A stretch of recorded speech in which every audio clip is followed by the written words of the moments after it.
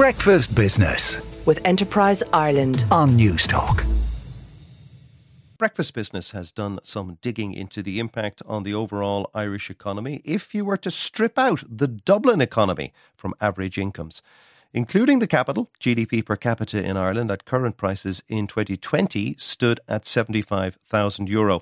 Remove Dublin from that equation and the number drops to €60,000. The number minus Dublin for GVA, or gross value added, which is a better measure of Irish income, is even lower. It all shows that without the capital city, Ireland would be a significantly poorer place.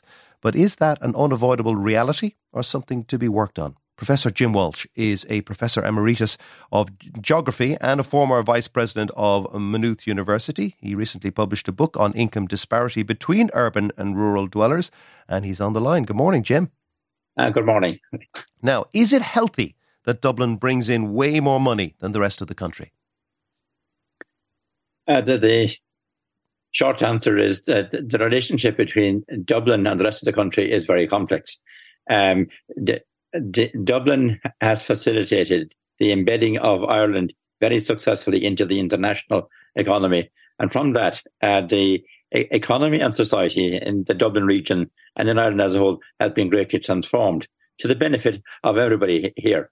In terms of the economic transformation, what I have in mind is Dublin is the place where the new economy based on international services has emerged very strongly. By comparison with other European countries, Dublin is performing exceptionally well.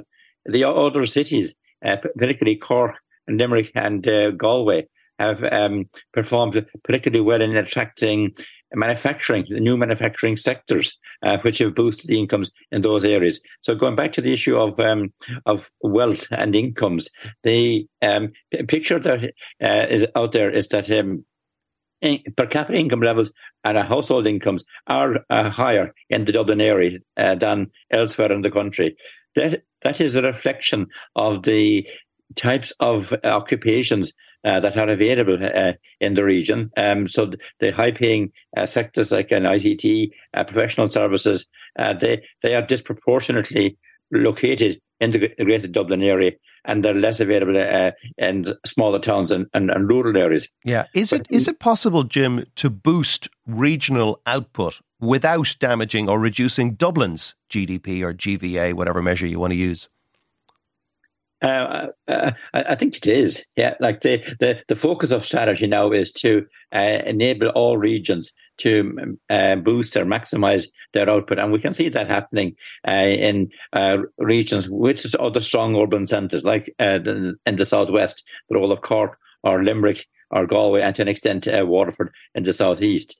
So the traditional debate in Ireland was about transferring investment from one part of the country to another. And that isn't the best way to go forward. A better way to think about it is to enable all regions, including Dublin, to maximise its potential. And that will be achieved through a greater focus on strategic planning, not just the physical planning, but the planning for housing, for infrastructure, investment in education. And for IDA investment as well, because we know that the IDA are buying sites outside the capital city, deliberately developing them to kind of A grade, and then say, look, guys, we have a plug-and-play facility here for you guys. Yes, and that's a very important part of it. And the IDA have been very successful in distributing many of the new investments, or companies that have been here already, encouraging them to set up second plants elsewhere in the country. So that's an achievement that is worth keeping in mind. Yeah. But sorry. Go ahead. Now, is Ireland more or less dependent on its capital city when you compare it to other countries with huge capital cities, such as France with Paris, the UK with London, and Poland with Warsaw, for example? Ireland is probably more dependent on its capital city than some of the other countries, where they have a stronger tier of what would be described as middle-level cities. But given the size of the country here and the connections to the other towns and cities, I think it is manageable to essentially. Well, it is important to manage the growth of Dublin without it impacting negatively on other places. And yet there's huge political pressure, isn't there, Jim? Because the politicians outside Dublin, and they represent 2/3 of the population, want their areas to get the investment rather than the capital city. They do, and much of the debate that we hear recently, or have been for some time, harks back to a debate that went on decades ago about imbalances between Dublin and the rest of the country, where there was a sense that the rural areas in particular are being left behind. That is not necessarily the case. The emphasis now is on enabling all areas to achieve their best performance. And the evidence, I think, tends to support that. There is a risk in the prevailing debate of essentially weakening the level of political cohesion. The attempts to put forward ideas for a new party to represent a particular segment of society, that will lead to more the disengagement or weakening of the political process rather than strengthening it.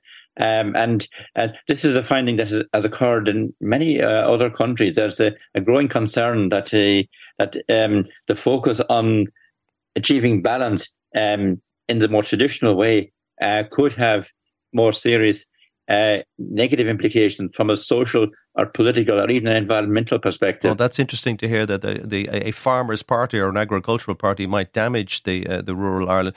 Finally, do you think there's a chance that Ireland could ever create multipolarity? Like in Germany has multiple cities, whether it's Hamburg, Munich, Frankfurt or Berlin, and the US, of course, has multiple cities as well. Is there any chance, I mean, this is obviously a century into the future, that Ireland could have something like that?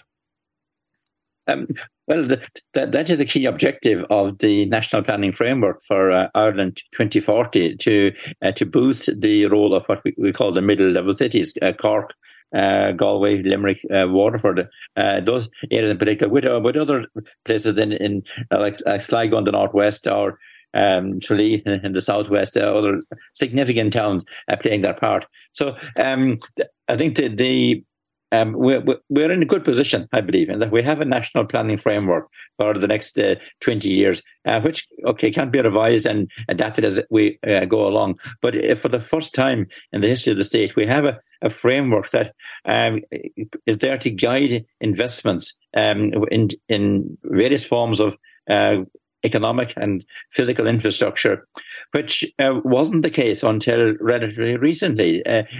Until the National Planning Framework was published in 2018, the practice was that the budget strategy was determined, first of all, what investments were likely to proceed without much attention to where they might proceed. So the policy was what we describe as spatially blind. And we relied on what the outcomes might be, hoping that it would be as good as expected. But that has been reversed. And now it requires a high level of political and civic commitment to essentially adhere to that coherent strategy. And the same is involved in the rural strategy, which is complementing that national framework. All right. Well, we'll have to leave it there. But yes, let's hope that the cohesion maintains. Given politics being politics, that's not often as easy as it might seem.